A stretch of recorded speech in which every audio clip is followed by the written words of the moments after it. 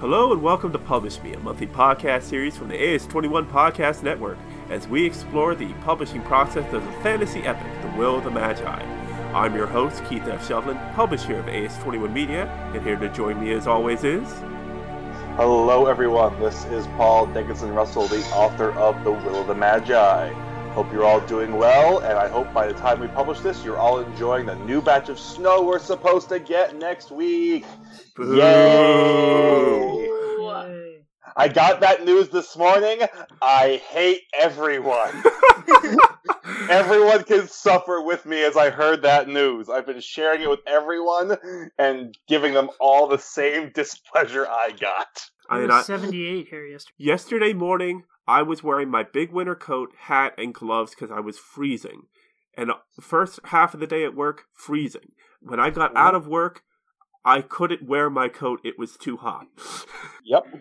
I wore shorts. I mean, in the morning, you've got the heat on full blast, and in the evening, you got the air conditioning on. Yeah. What the hell? Life in the big city. And yes. Today was the reverse. Yeah. All right. Also joining us, as always... Rana Gaynor, design consultant and cover artist for the book Will of the Magi. Yay! And, hey, Rana! And, of course, joining us once again, our frequent guest... This is Corey Parker, Editor-in-Chief at AS21. Good to be back.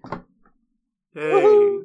All right, this is Chapter 37 of the Publish Me podcast. Any proper pop culture person should know, I'm 37, I'm not old. We gotta be ready for that next year, Corey. One more year, Keith. One more year. Don't rush it. Yeah. So Chapter 37, we are going to be continuing our discussion of the digital publishing industry, something we started 2 months ago when we were joined by, who was that guest again, Paul? My dear beloved mother. Yes. Yes, I still have that discussion. That's right. We had Barbara Dickinson on 2 months ago to discuss the birth of digital publishing, and we'll be continuing a conversation on that with Corey, as he is... are you chief proofreader? What's your official title? My official title is copy editor, which includes copy editing, proofreading, and a whole bunch of other little stuff. Okay. Didn't you know that, Keith? Well, no, this is his full-time job. So. Oh, I'm sorry. Yeah. I thought you meant like for AOS. No, this is how I pay my mortgage. This is my actual job. And what is the name of the journal again? The Journal of Orthopedic and Sports Physical Therapy. Yeah. Thrilling, I know. Indeed. So yes, we'll be discussing that. But first, before that, this is the April 2018 edition of the Publish Me podcast. Remember, if you want to reach out to us, you can find us on Facebook, facebook.com/publishpodcast, on Twitter @publishpodcast. You can email us, publishpodcast@as21.com. If you're listening to us, you're most likely listening to us on hosted by Podomatic on Apple Podcasts, Google Play, Stitcher Radio, TuneIn, and soon, if not already, you should also be able to hear us on Spotify. Ooh! Yes, there's still a partnership between Podomatic and Spotify. Several of AS21's podcasts are now going to be available on Spotify. Yeah, the only rule was it had to be a currently running podcast, so that ruled out the couple that have ended. And it couldn't be one that was a musical podcast, so that meant History of the Symphony had to, and unfortunately, couldn't go. Why no musical? It's part of Spotify's rules. They don't want anything that would compete against their musical offerings. So, okay, that makes sense. Yeah, at least that's my understanding of it. So hopefully, Spotify listeners will now be able to get their wonderful monthly dose of Publish Me as well. So first, we have some movement, we have some change, we've had some progress, so I'm going to turn it over to Paul and Corey to lock horns over the editing of The Will of the Magi. Have at you. Popcorn ready. So, Corey, I've been really enjoying, so for everyone who's listening, Corey's been getting me, and he's been much better about getting me stuff in a timely fashion than I was getting him anything in this entire process. So thank you, Corey, for being a much better man than I am. Well, you say that now, but we have a long way to go still. This is true. But so far, Corey, you've gotten me the prologue and the first 5 chapters of The Will of the Magi. Right. I have fully gone through the prologue and chapters 1, 2, 3, and 4. Great. And, luckily for me, I guess, 95% of all this, maybe even 97, 98%, is all just either word choice or tense choice at this point, which I've never been very good with. All those are all just like small little changes that you've recommended, and I've had no issue making those changes. I think I found 1 or 2 in chapter 3 where I didn't go with your edit, but I still made a change there, so that actually I think would work better. I sadly didn't write that part down, so I'll have to refine where I did that. That's good. That's part of the process. Sometimes we'll discuss something and I think it's not quite right, but you think my suggestion is not quite right, and then we find a middle ground or a third option that's better than the other two. Right. Again, we both have very specific ideas, and you are only able to operate with essentially what you've read here, and then whatever you and I have specifically talked about. Anything else. And the way I like to view the relationship here between the editor and the writer is kind of like the relationship between Professor Snape, Alan Rickman, and the director. When the director was telling Alan, I want you to do this in this scene, but Alan Rickman was the only person who knew what ultimately was going to happen to Snape, because Rowling told him, and he's like, no, that's not going to work. I can't do it that way. Right. And the director's like, why? And he's like, and the great line is, I know my character better than you do. I can't tell you why, but he can't do that way. He can do it this way or this way, but he can't do it that way, because he knows ultimately, what's happening to his character. And no one else knew that going in. So I do see that as like how we work out. Because again, like I have all this future information, I have all the past information. Whereas you only have the present. So, well, we have gone over in the past how this process started. Corey did a complete read through of the book before he started editing, so he at least knows what's coming. Well, and that informs him. Paul knows the intentions of what he was trying to say, and whether he conveyed that fully is kind of up to the reader. Right. I think that's what he meant, right? Yeah, no, that's exactly what I meant, because and Corey, I know, has fully read The Will of the Magi, but anything that I plan on having after that. Ah, okay. Yeah, like I can speculate, but I don't really know unless I talk to you. Right, exactly. I will be the only one who has an idea about where these characters will go after this book. Like, everything that's happening in the book already. And that works, but if I know that, something in chapter 4 here, which makes no sense in this entire book, but is going to be really, really important in the next book. Yeah, in The Will of the Magi 2, Electric Boogaloo. Yeah. Exactly. So, there is that. I've dealt with people editing my stuff before, never again in this professional capacity, but I'm enjoying this way a lot more. Torturing Corey? I don't know, Corey, am I torturing you a lot with everything you're having to go through with my book? No. I think we'll be pretty smooth for the first 10 or 12 chapters, maybe even 15 or 20. And then I think the main thing we have to work on is sort of maybe reining in the ending a little bit. But that's something we can get to when we get to it. Right. I had a feeling you might say that. I remember writing those chapters and rereading them. Like, did you have a fever when you were writing those chapters? Were you in some way incapacitated? No, that was me initially starting my Adderall prescription. Because I have to say, they are impressively creative, and right.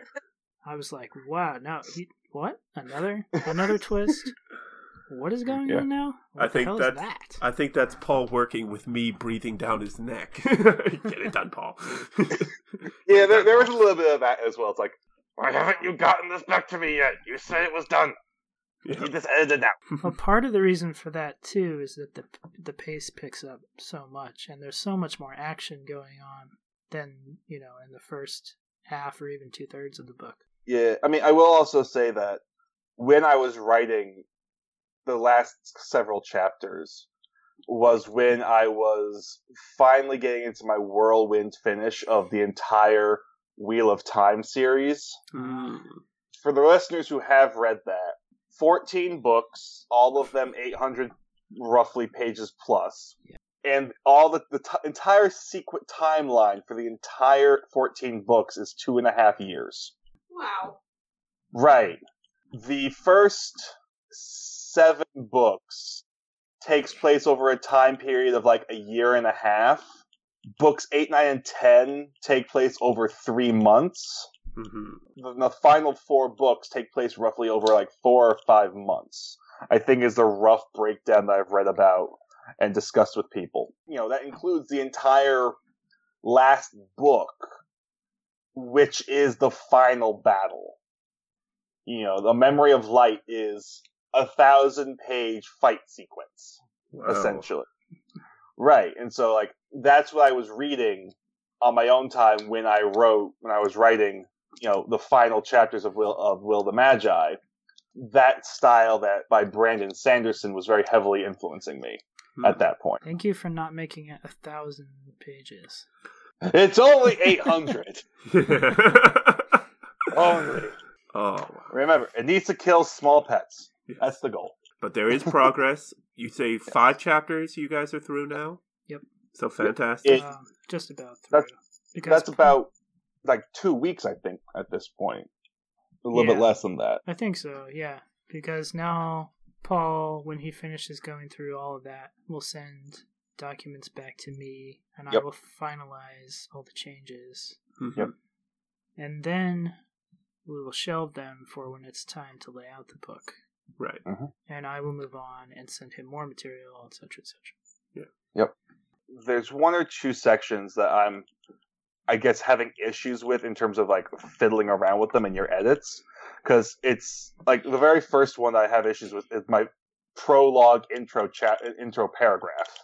So I've rewritten it like 3 times since I got your edit for that one.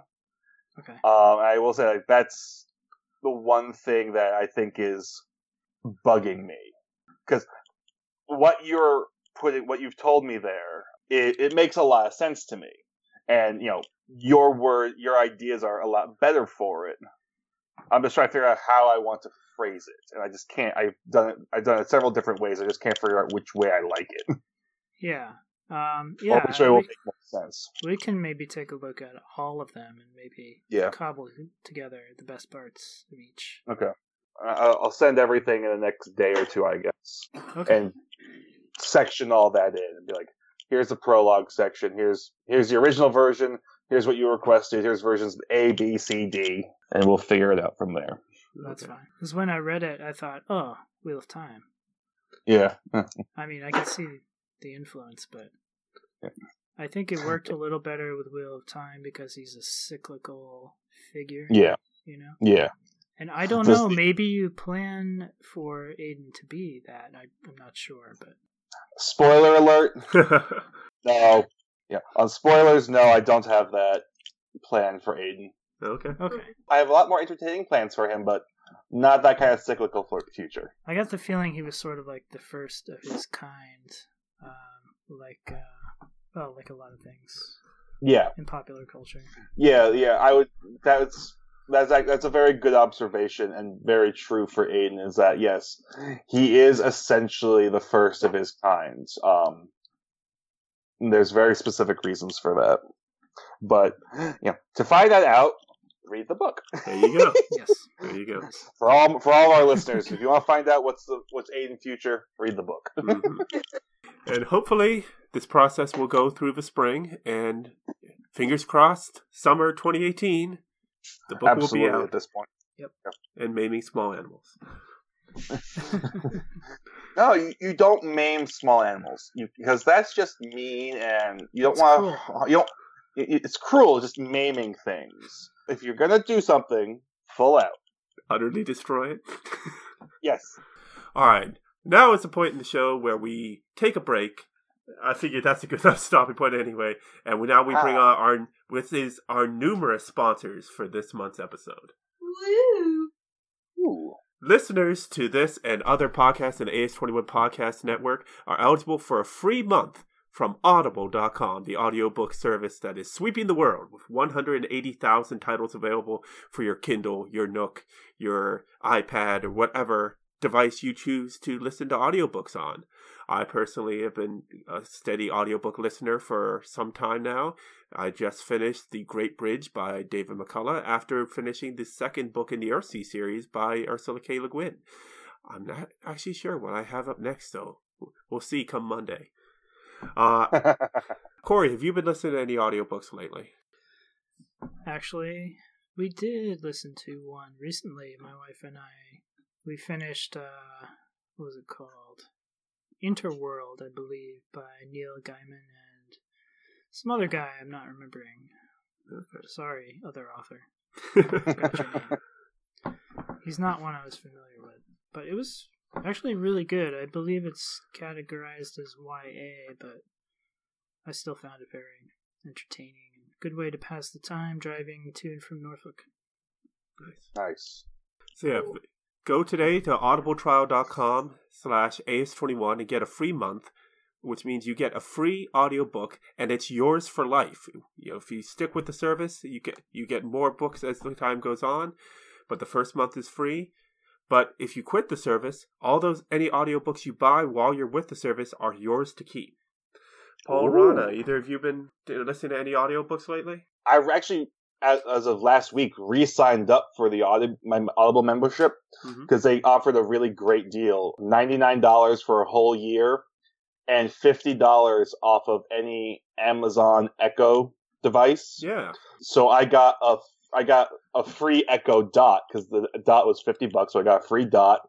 I got my year's membership. I got the 12 credits, and then I used one of those credits to buy the Sherlock Holmes collection that's narrated by Stephen Fry. Oh, fantastic. I love how, like, before each story they have a little bit of him and, like, his experience with it, which is fascinating to me because I love him as an actor. I love him as a comedian. I love him as a social activist. And so getting to hear him do the narration for stories that I've really enjoyed just adds more to it for me. So I've really enjoyed that. How about you, Rona? I've been re-listening to Going Postal by Terry Pratchett, which is one of my favorite books. I've listened to it so many times. It's great background noise for when I'm drawing or like sewing my own clothes and stuff. I forget the name of the reader. I think it's Tony Robinson, but he does some fantastic voices, and I love snarky British humor. And Terry Pratchett is a master of satire, so it's always a fun listen. So visit audibletrial.com today /AS21 and sign up for Audible. 180,000 titles to choose from. Whatever interests you, Audible has a book for it.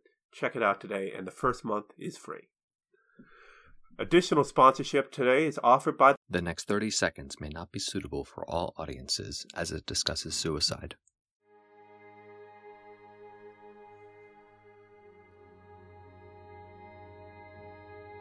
Suicidal thoughts are not harmful. Suicide kills. Everyone has a relationship with something unholy they have preferred. That unholy thing soils the vessel where a holy God cannot dwell. Thank God for Jesus Christ that blankets us with the blood of Jesus, allowing us all of God, a mind's road to redemption. My Dear Suicide by Onwabuchi Ayozi, now available in paperback from Amazon and Lulu, or ebook for Kindle, Apple, Kobo, or Nook, or www.onwabuchi.webs.com. I also like to thank sponsor today, WordToKindle.com, ebook conversion services. Have you finished writing your ebook? Now Amazon wants you to give them a properly formatted MOBI or EPUB file. Let the professionals handle it. And for only $49. That's word-to-kindle.com. 48-hour delivery, unlimited revisions. Get accepted to Amazon fast. And also put your ebook on Smashwords, Kobo, iBooks, and CreateSpace. So visit word-to-kindle today and get your ebook professionally formatted for e-readers everywhere. All right, now welcome back to Chapter 37 of the Publish Me podcast. We are now going to get a discussion of the continuing digital publishing industry, and especially get some kind of Corey to kind of just dump some knowledge on us as where. And you listened to our interview with Barbara Dickinson 2 months ago, where she introduced the start of digital publishing. Tell us, Corey, where is it right now, just in kind of general idea?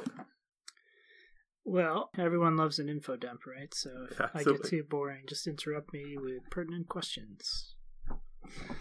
I work at an academic journal, and the state of digital publishing has always been different in the journal's world than it has for books. Usually much more advanced on the journal side. I'm not sure what the reason is for that. Maybe it's because the publications are continual and you kind of have to think about the future and archiving and accessibility a little bit more than you would with an ebook. I don't know. But yeah, there are continual changes every year. You always have to keep up with a bunch of different technological goings on. So it's interesting. What has been your most recent headache as far as any technological changes? I actually had one a week or two ago. I had to contact Elsevier, the largest publisher in the world. Mm-hmm. Mm-hmm. They own about 2,000 journals, and one of them that is frequently cited by the authors who publish in our journal recently decided to change the name of their journal. But when they did that, all of their DOIs, their digital object identifiers that every journal article has, they were rerouting you to their old website, and they had not paid for the domain name registration. They let it lapse. Oh, no. So when you were trying to find an article, it would just go to this page saying under construction, owned by somebody else. Okay. Oh. If we said it once, people, we've said it 1,000 times. Pay for your domain names. Don't let them lapse. Otherwise, when you try to go to jebbush.com, you end up going to donaldtrump.com. Didn't that happen to Google? Yes. I've been guilty of it as well, too. I've only owned 1 or 2 domains in my life, and I've let them both lapse. It's the reason whitehouse.gov was the White House and whitehouse.com was a porn site. Right. Pay for your domain names.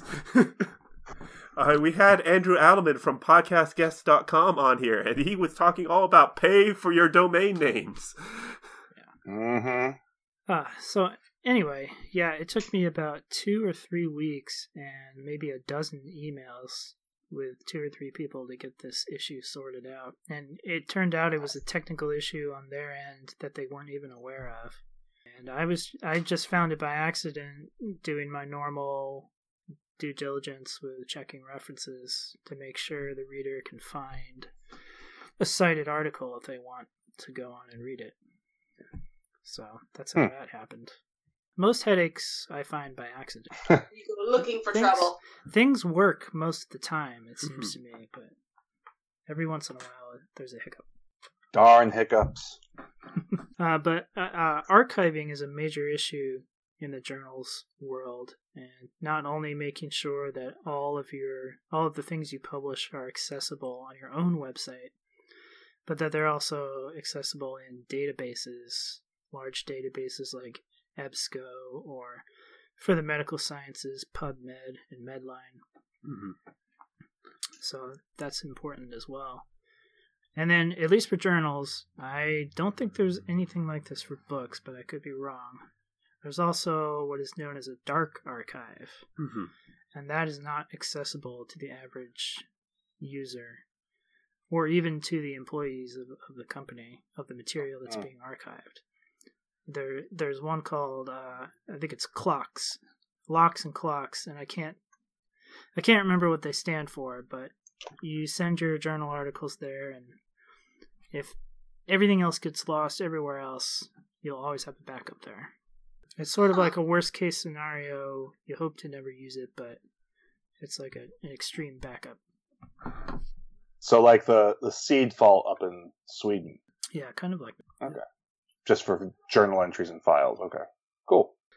Books are a different beast. I did work for a book publisher as my actual job for a couple of years, but it was a long time ago, and it was not in the United States. So I'm sure things have changed. There's a conference every year called the IDPF conference, International Digital Publishing Forum, I think. Right. And that's held in New York. And at that conference, you'll hear about all the major technological trends in book publishing. I've never been able to attend it, but it would be really interesting, I think. Yeah, it's from my understanding. I mean, that's where the big announcements come down on when they do change in formats. Like when Amazon decided to move on from Mobi to, was it MZW or what? AZW. AZW, yeah. And anytime they make any change to EPUB or for digital formatting or storage, this is the place where they come to announce it. That's right. And I know audiobooks have come into that a lot because the audiobook has been the growth industry the past 2-3 years. 6% much more growth. than ebooks. Yeah. Ebooks leveled off and now are shrinking, but audiobooks, it's 6% growth year over year the past 5 years. Oh, wow. Yeah. Damn. It's been interesting to see how the market has developed. When we started AS21 4 years ago, our 4th birthday coming up in May, ebooks seemed to be the way the market was going, but then the market did a steep pullback, and there are many reasons for that. Amazon. But it's been interesting trying to follow where the market is going, and it looks like the market is strongly pushing to audiobooks, such that Smashwords even just signed a deal with Fairway Productions to start producing audiobooks for its users. So, primarily Smashbooks, their purpose was being an ebook, just a straight ebook distribution service. And the fact that they're now going to offer audiobook production shows that even that big sort of, well, it's not a behemoth because Amazon's the only behemoth. That sort of like force in the ebook industry realizes that ebooks aren't the way forward. Even at the journal where I work, we do a reader survey every year, and we've contemplated not printing the journal anymore to save money, just offering it as an electronic journal. But the overwhelming majority of people still want print. So there's been a lot of talk over the past decade of print being dead, and it really has not worked out that way. No. It's shrinking, but it's not dying. No. That's going to be my question. Paul, are you considering turning Will the Magi into an ebook? Or, audiobook? Well, I think you and I discussed that already, actually. Yeah, absolutely. That is the plan. Yeah. Oh, snap! Yeah. Yeah. And so we'll have we're doing the obvious initial one, which is the ebook, paperback, and hardcover, and then we'll figure out audio at some point. Yeah, well, we have been kind of building our technology here at AS21, and I have a space set out, and I'm building it into an actual audiobook recording studio. And what we'd want to do is we'd figure out voice talent. And one thing I've learned from listening to audiobooks, whether it be through Audible or through Overdrive from my local library, is there is a lot of different styles. There are audiobooks where it's just you have either the author or a hired reader reading the book, and then there are some that are so incredibly well produced that it really brings you into the story. Like I read there's the Star Wars Aftermath trilogy that came out, and I've read through 2 of those books as audiobooks, and they have the Star Wars music, they have the sound effects and everything, and it's like you could really visualize and feel like you're watching a Star Wars movie while reading this audiobook. And of course, I point out the audiobook that really got me sucked in to this whole stretch of audiobooks I've been listening to was World War Z by Max Brooks. Yes. Which he had a full cast recording. Like, you had one chapter where the reader was Alan Alda, another where it's Nathan Fillion, another where it's Mark Hamill. Right. Hey, kids, Mark Hamill. So it's when we want to approach this, we want to try to be able to, and it's basically taking it back to what radio plays used to be. And they're just doing it with audio. They did a really cool radio play on BBC of Neil Gaiman's Neverwhere. Yes. With, like, Benedict Cumberbatch and all sorts of other cool British actors whose names I don't know. And also that's my cat meowing in the background. And it was, like, beautifully produced, and it was less of a reading of the book and more like a play. Right. And it was cool. All right, Alana, I just want to tell you right now, even though I have my headphones on, when your cat was speaking, both of my cats froze and stared at me. So I'm getting the dirtiest of looks right now from my female Simba. So I don't know where my cat is. I saw it over here earlier. Okay.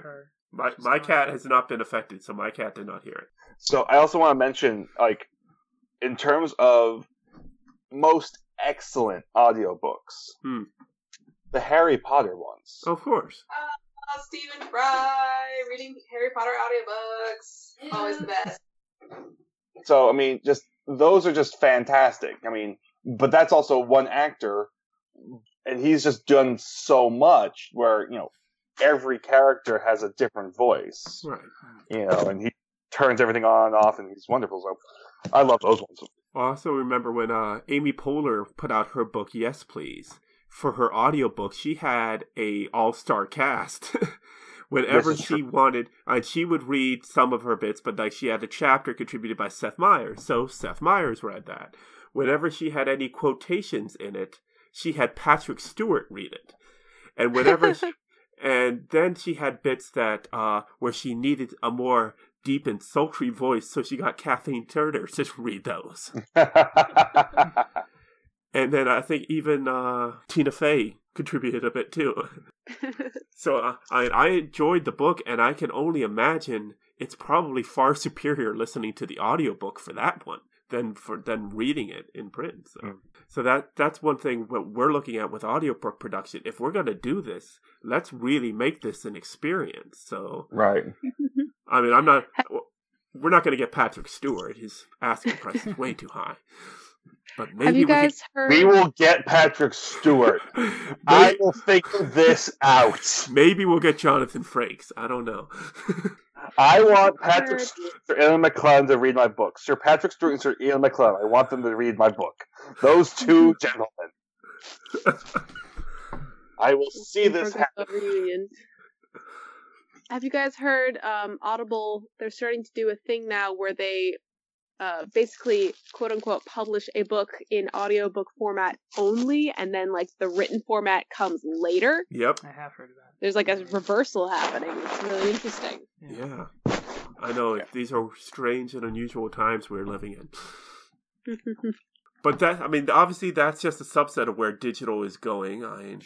We chose here at AS21 as a cost-cutting measure after the second AS21 annual to go to all digital for the third and the fourth editions. Now we're wrapping up for the fifth edition, and we're still making our considerations there. We're going to have an announcement on that at our birthday party in May, so we'll see where we're going with that. I think it makes sense for fiction to do ebooks. I don't know. I actually do most of my reading electronically now. I just think that if you're trying to learn something, it helps to have that spatial reference of a printed text. There have been studies that show you retain more knowledge that way. Right. I've found that to be the case for me too. I just enjoy reading a physical copy so much more. Sure. So, like, if it's my first time reading a book, I'll do it, I'll read it, in a physical copy, whether that's ebook or a paper or hardcover, doesn't matter in terms of how it's available to me. I only really touch audiobooks if it's the only way it's available, or if I already have read the book at least once. Mm-hmm. So, like, I've read Sherlock Holmes, the complete Sherlock Holmes, 3 or 4 times, and now it's a regular thing that I listen to as an audio. Now I have a new version to try out. Same thing with all the works of H.P. Lovecraft. Okay. Oh yeah, Call of Cthulhu as an audiobook was spooky. Well, they put the version I was listening to had the dark, ominous music, and the author, the reader, really got into, like, really amped up the spook factor. So the one I like listening to. It has a different person doing each of the stories. Oh, good. So that's always nice. I like that one. Nice. I collect art books. Like, I can't not buy them whenever I go to, like, bookstores or shows or whatever. And I love having physical copies of books to just, like, read and have open, like, spread out around me. Like, Google searching images for reference is fun and all, but then, like, I don't know, sometimes it's overwhelming, but, like, having a book in front of you makes it a bit more, like, manageable, and sometimes, the book has information that you might not be able to find online. Mm-hmm. Sure. Right. Which is really cool. Do you like the Spectrum collections? Do you have any of those? I have Spectrum 19, and I bought it at a used bookstore, I think, a couple years ago, and I was flipping through it, and I was actually surprised how many of the artists in there I knew from, like, my perusals of the internet. And like, oh yeah, I'm friends with that guy on DeviantArt. Good for him. Nice. Cool. So basically, there's been a move to electronic, but the public really isn't there. I know there's been several electronic magazines that have tried and failed. A few apps that tried to launch for iPad and Kindle that have tried and failed. I know Texture was just bought by Apple. Ah, okay. So we'll see what happens there, whether or not they're going to make a go of electronic magazines. Or what did they try? They tried to call it e-zines. E-zines? Yeah, e-zines or e-zines. They trying to come up with the cool marketing name for it. What was the other company? Was it Zinio? Yeah. No, there's been, a couple of them have tried to do those digital magazines. Yeah. I can't get into that. I know that there are, as far as from the library perspective, a lot of journals have cut back with their production so that their library copies they're sending the electronic. Because then they can, you create one electronic file and you send it to everyone, you're good. And that's why at the Library of Congress, if you go to their stacks, it's instead of 3 big rooms, it's only 1 now, because all these magazines are switching to electronic. Right. And then, of course, that all gets into the open access debate. And we could go for another 45 minutes talking open access. We could go for another 45 days talking about that. All right, so we're going to have to do open access on another episode. So, and, that'll be a fun time. Indeed. I'll look around to see if we can get somebody good for that. Unless Corey wants to come back and talk about it. Or we might have Corey and somebody else. Too biased. Yeah, we could do like a point counterpoint. That would be interesting. Yeah. Well, yeah, you definitely have some good insight on that. And all right, so that pretty much wraps up our discussion for this month, Chapter 37 of the Publishing Podcast. Remember, you can find us on Podomatic, Apple Podcasts, Stitcher Radio, Google Play, TuneIn, and Spotify. You can reach us on Facebook.com/PublishPodcast, Twitter @PublishPodcast, and PublishPodcast @AS21.com. So this is April. During the month, we will be at the Kensington Day of the Book on Sunday, April 22nd. That will be our 4th year going to Kensington. And Rana, you were there last year, right? Yeah. And that was it was a lot of fun. Yeah, a good time on the main street in downtown Kensington. And we just got word today we are welcome back for the 4th year in a row to the Gaithersburg Book Festival in Gaithersburg, Maryland in next May. Woohoo! And that's actually that's where Rana and I met, where it's at Gaithersburg 4 years ago. So nice. So yes, So back to Kensington, back to Gaithersburg. We're still waiting to hear about some other book festivals. And of course, in June, we'll be at Comic-Con here in Northern Virginia, the Virginia Comic-Con coming up to George Mason University. And then we've also received an invitation to the Western Maryland Independent Literature Festival at Frostburg State University in Frostburg, Maryland in the first week of October. The second week of October will be the Fall for the Book Festival at George Mason University. And then the second week of November, I believe it's the weekend before Veterans Day, we'll be back in Charlottesville for the Charlottesville Book Festival, which we discussed a couple episodes back with Carolyn O'Neill, who hosted this past year's Charlottesville and organized it. And I think we had her on in December talking the aftermath of the first annual. And we'll be doing that again, and we'll be helping out as co-sponsors of the event this year. And we're going to be doing live audio recordings throughout the day at that book festival. And in fact, there might be an announcement from AS21 real soon about some other thing to do with the Charlottesville Book Festival. So be on the lookout for that. But next month's edition of Publish Me will be recorded live at the Possibilities Conference. So I will be interviewing people there, talking to Meredith Mazlich of Possibilities Publishing and talking to the heads of Social Media Rescue. And then Paul and Rana and I will be back and recording at the end of the month. But then, of course, you have many, many other opportunities to see us. There's also DC Author Fest on Saturday, April 21st. But as far as I know right now, we're not taking part in that, but we'll find out. And so a lot of great literary events coming out in the months ahead, and a lot of good things coming out here on Publish Me as we continue the publishing process of The Will of the Magi, barreling towards a summertime release. For AS21 Publishing, I am Keith F. Shelvin, publisher. I am Corey Parker, editor-in-chief at AS21 Publishing. I'm Rana Gaynor, a design consultant for AS21 Media. And as always, I am Paul Dickinson Russell, the author of The Will of the Magi. Remember, everyone, where there are thoughts and ideas, there are stories. We'll see you next month. Copyright 2018, AS21 Media, LLC. All rights reserved. AS21 Media. What do you want your story to be?